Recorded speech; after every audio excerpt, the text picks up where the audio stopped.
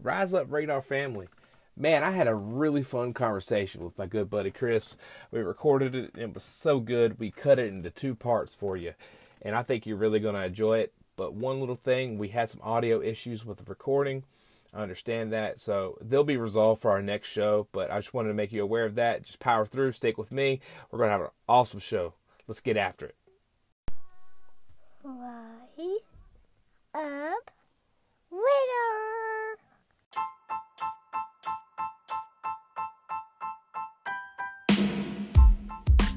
Rise up. Welcome to Rise Up Radar, where we keep the Falcons on your radar. Thank you for joining me, Stan Parker, for another episode. Let's have a ballin' show. Joining me tonight is a good friend. Chris is a huge Falcons fan, longtime Falcons fan. He knows the pains of being a Falcons fan, and it's just an honor and awesome to talk to him. Welcome to the show, Chris. How are you doing? I'm doing wonderful, Stan. Man, it's so excited to be a part of this. Oh, man. I'm glad to have you and glad you have some availability to talk to me. I know you're a busy man, but we're going to get straight to it. I got three pretty big questions for you. I want to get your thoughts, and we can have a nice little conversation about it. So the first question is, which position group of the Atlanta Falcons in 2020 is the strongest on the team? So before we even get into this, I have to tell you two things about myself. Okay, shoot. I am an optimist, an eternal optimist. We share, I don't sound like it on half the podcast, but we share that a lot of we definitely are birds of a feather in that respect and just regular conversation.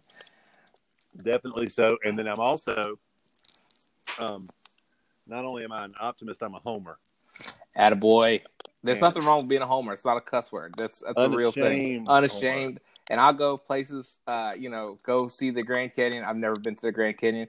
Pick another monument, go out of state, and I'll wear the hat and the shirt.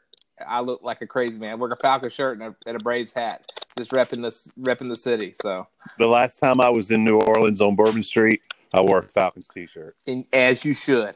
Rise up. Rise up. So, favorite or what do I think the strongest position groups are? Yes. Well, I think the strongest position group clearly is quarterback and wide receiver. Right. Aha. Yeah. I love Matt Ryan. I get frustrated sometimes with some interceptions. Right, for sure. But, that's going to come with the territory when you pass it like we do. And right. And Julio's an all-time great. Right. Who anchors that wide receiver group. So, those two groups are great. And we know they'll be great, and we have to have them be great for us to have any chance of success. For sure. And so I do the same thing is I put just plain out wide receiver. I am a Matt Ryan apologist. I will now when people see me in the street and they say, why don't they just cut Matt Ryan and draft someone or trade for, Brady? And there's the ridiculous circumstances around that. It's normal people talk to me and I can spout information off about Matt Ryan. Now, Matt Ryan has some deficiencies and Matt Ryan does. He's a certain type of quarterback for sure. And I understand that, but I am a really, really big fan of Matt Ryan. And we could be in that same draft. The Falcons could be in the same position as the Browns, the Jets, the Miami Dolphins. I mean, even San Francisco up until now, and even Jimmy G. I'm not even convinced he's all that good. So I mean, there's five at least. I mean, we're seven franchises who have had a revolving door, and the Falcons have had stability and excellence at the quarterback position. So, but my answer was definitely the wide receiver group. Julio, like you said, is all-time great, first ballot Hall of Famer. And then you got, obviously, Calvin Ridley. I think that Julio is starting to, pass the torch a little bit, kind of like Roddy and Julio together. So he's not retiring. It's not breaking news. But, just teaching him how to be a leader and how to be, a professional. And then the third option is Gage, and then you got Laquan Treadwell. So it's a really deep Tell group. me about Laquan Treadwell. What are your expectations for him this year? I think that he could possibly play in the slot and battle for wide receiver 3. And I don't think he'll contribute to teams, but I think that he will battle Russell Gage. He's a big body, more than I thought he was. Like watching like the little snippets they got on YouTube. Yeah. And so I expect him to.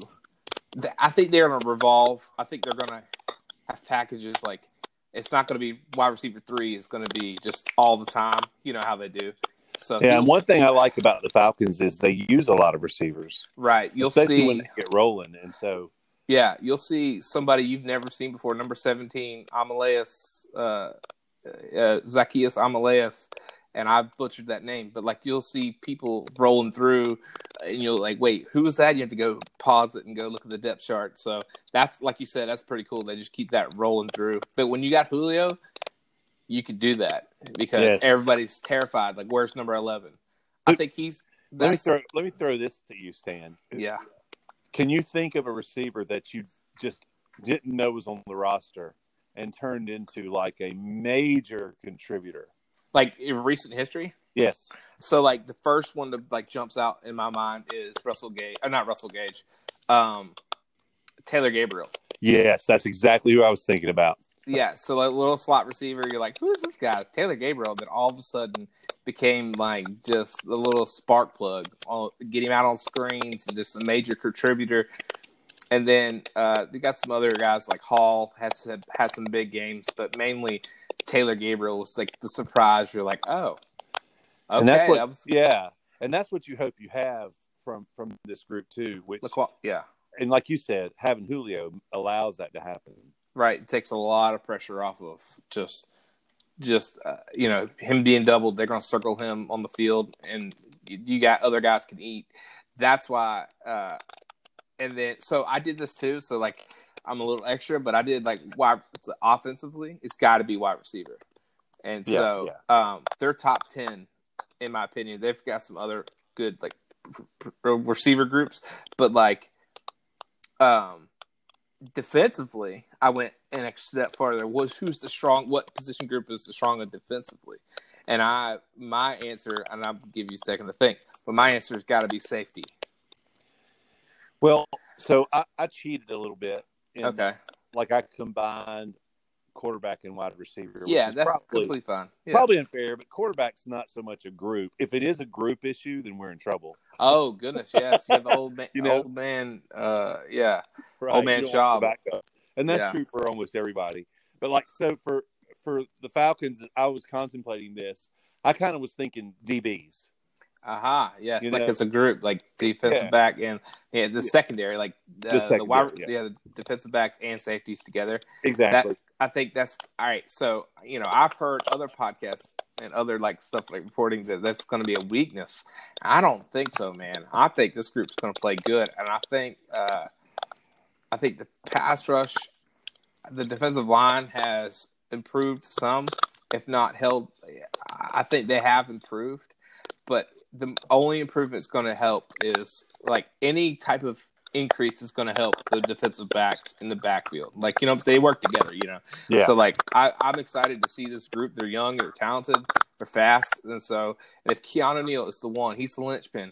If Keanu Neal can can't make the club in the tub, listen, if you can't we can start having conversations of if he can't stay healthy this year, then we can have the conversation of, but right now as it stands, he's a key component of that secondary because you don't want to run on him. Right. So no, I agree. I'm excited about him and I'm excited about Terrell. Yeah. So they say that he looks good. He says he's physical and they say in training camps, through read articles, interviews and stuff that, he just is comfortable being a pro already. It's so in drills they were saying if one of the leaders is supposed to start a drill and he's kind of in the back of the line, AJ Terrell will jump up in front of a bunch of grown men and just do the drill first. So that's a big deal. If you ever been on a practice field or coached anything, it's in practice, it's still kind of nerve wracking of being the first one to run a drill. Yeah. It's like him like stepping up. It's like, hey, I'll do it. Let's run cones and stuff like that. So I think that's been a good sign. And I think he's gotten through. I'm really into the minutia, and I get it, and I really am like into all that stuff. But he's had 3 picks so far. So if we're counting, well, what you said about volunteering to go first in a drill, a defensive back has to have an swag, unlimited amount of confidence. Absolutely. And they have to forget the failures and just go on to the next one and believe they're going to win every play. That's such a good point. So I like hearing that.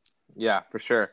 And so those are my 2 answers there for the wide receiver and like safety defensive back. I would also throw into that mix somebody I'm excited about because of how well he played down the stretch is KZ.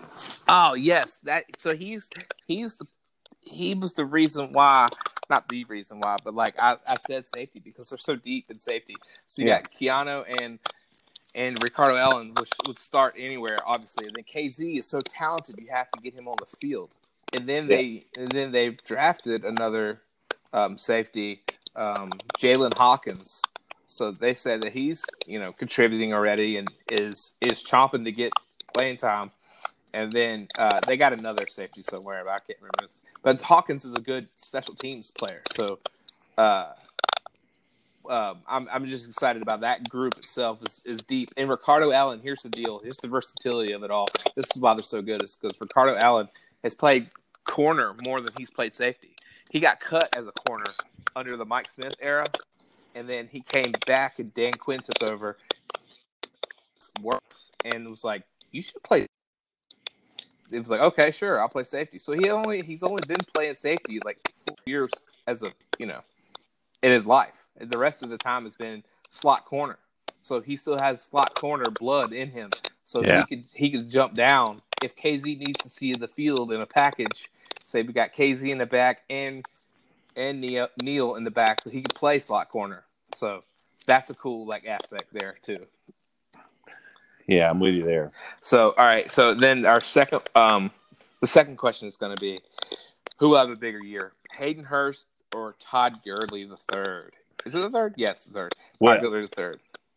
So, yeah, let me just say, I love Hayden Hurst. Yes, and I feel like the acquisition of him, Red Thor, from Baltimore, is huge. I think it was such a smart move. Like contractually, it's just that was a find. Finding a dance partner and giving up very little to get him, and he is, contractually controllable. I don't know what term they use that now in the professional world, but you have an asset that you can control for he's still on his rookie deal. So if he balls, you can extend him and you've got him for a little while. So like you were saying, it was a huge acquisition.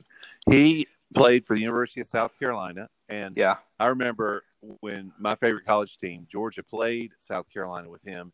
South Carolina was down. I mean, they had no weapons, and Georgia could not stop Hurst. Yeah, they won the game, but Hurst was just he totally won me over then. I love his size. I love his tenacity, and I love the red hair. I think he might have cut it though. I don't know. But yeah, that's like you said, and just he brings. I feel like, and I don't obviously, I haven't seen him play one snap in the Falcons uniform, but I think he brings a different skill set than Austin Hooper does. Austin Hooper I feel like was kind of like a finesse player, a little bit as a I don't. He's athletic, obviously, but he never felt like he was a blazer. You know what he reminded me of? Who? If you could have a hands receiver, yes, that's what Austin Hooper was. Yes, and it's so funny you say that because 2 years Matt Ryan, 2 years ago, Matt Ryan had one of his worst career, worst interception years, and Austin Hooper was responsible for I did the math. It was 8 of his 14 interceptions that Matt Ryan threw was Austin Hooper hitting him in the hands, hitting his chest, popping up in the air, and the defensive back grabbing it. Putting one, trying just things like that off the fingertips and just tipping it over.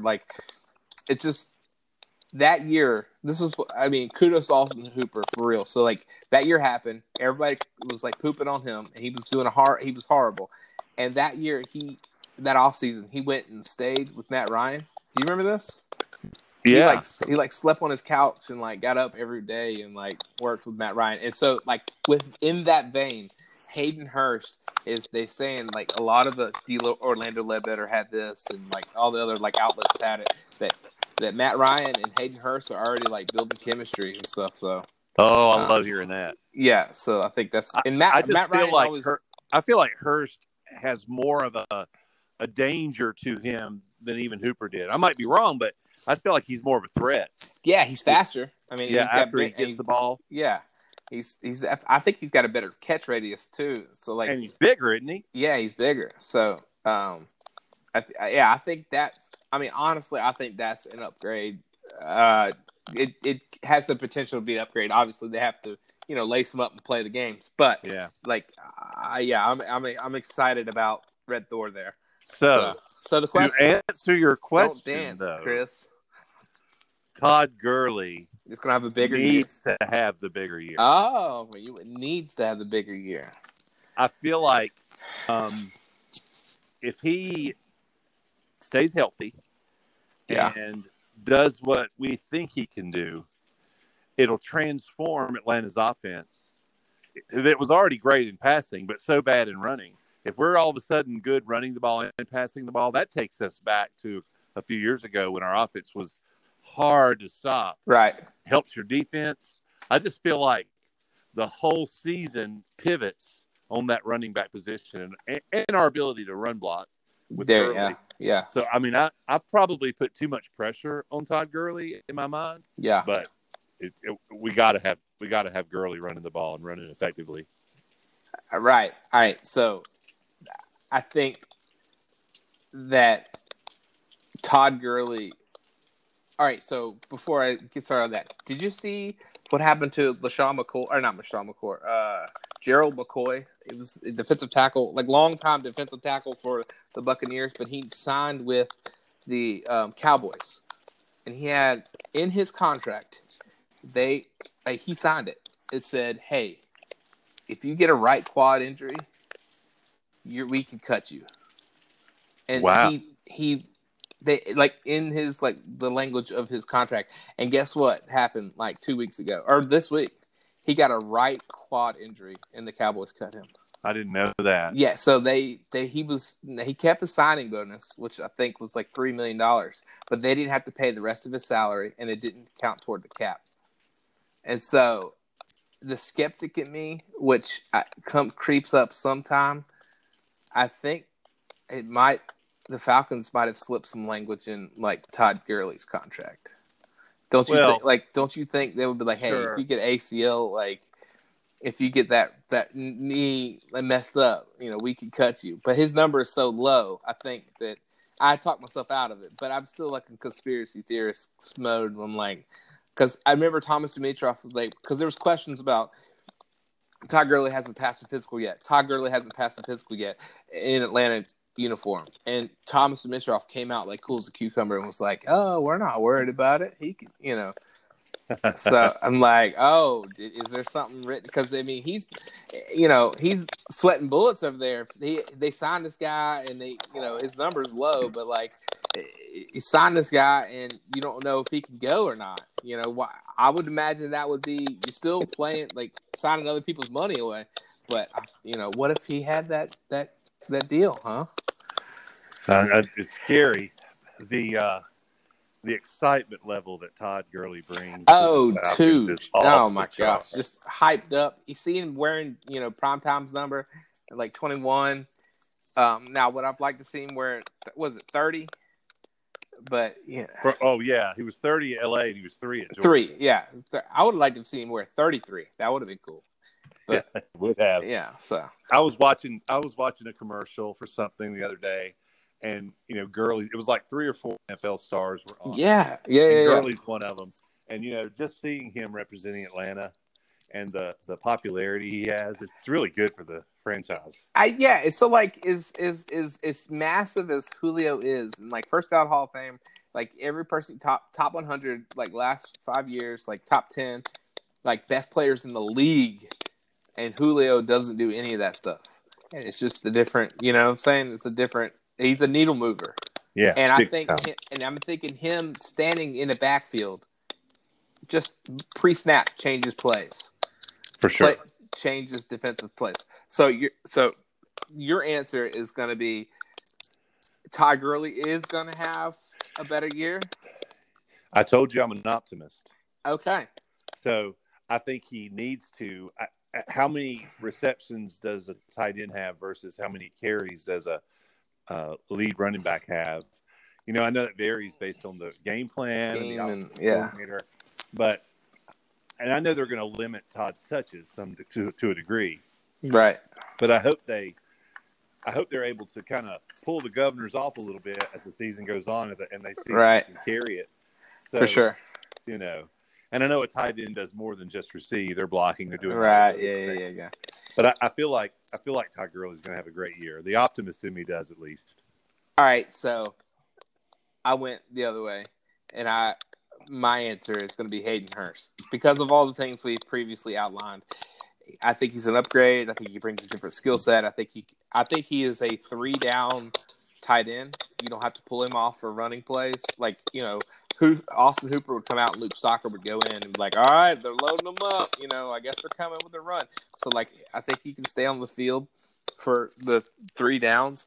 But I am not convinced that TG3 is going to give us 16 games. And therefore, Hayden Hurst, I think, will give you 16 games. I think Hayden Hurst will have a bigger season than Todd Gurley. It was a hard decision for me to say that, and so I can't argue against what you're saying. I'm just hoping that whoever has the bigger season, he has to have a monster season to do it. Meaning, yes, it's a neck and neck, right? Yeah, I'm totally with you on that. So, I mean, if it's neck and neck like that, but like you said, even if it is neck and neck, Todd Gurley wins because the hype train that is behind Todd Gurley, especially being in Atlanta, especially being, you know, it's not even his hometown. People are like, he's coming back home. You know, I hit me from like North Carolina. I don't even know. Yeah, I think he's from Burlington, North Carolina. Yeah. But anyway, it's awesome. But I absolutely love, like you said, being in that Gatorade commercial and like doing other like fantasy football like commercials and stuff, and not, you know, getting all social media and stuff like that. I just love that. It's like bringing awareness, but bringing attention to Atlanta in a positive light, not the other kind of attention that we sometimes get. Thank you for joining us for another episode of Rise Up Radar. If you like what you heard, go ahead and subscribe, rate, and review. And if you have any questions, if you have any show suggestions, go ahead and drop them in the comment section. And thank you for listening again. And until next time, rise up.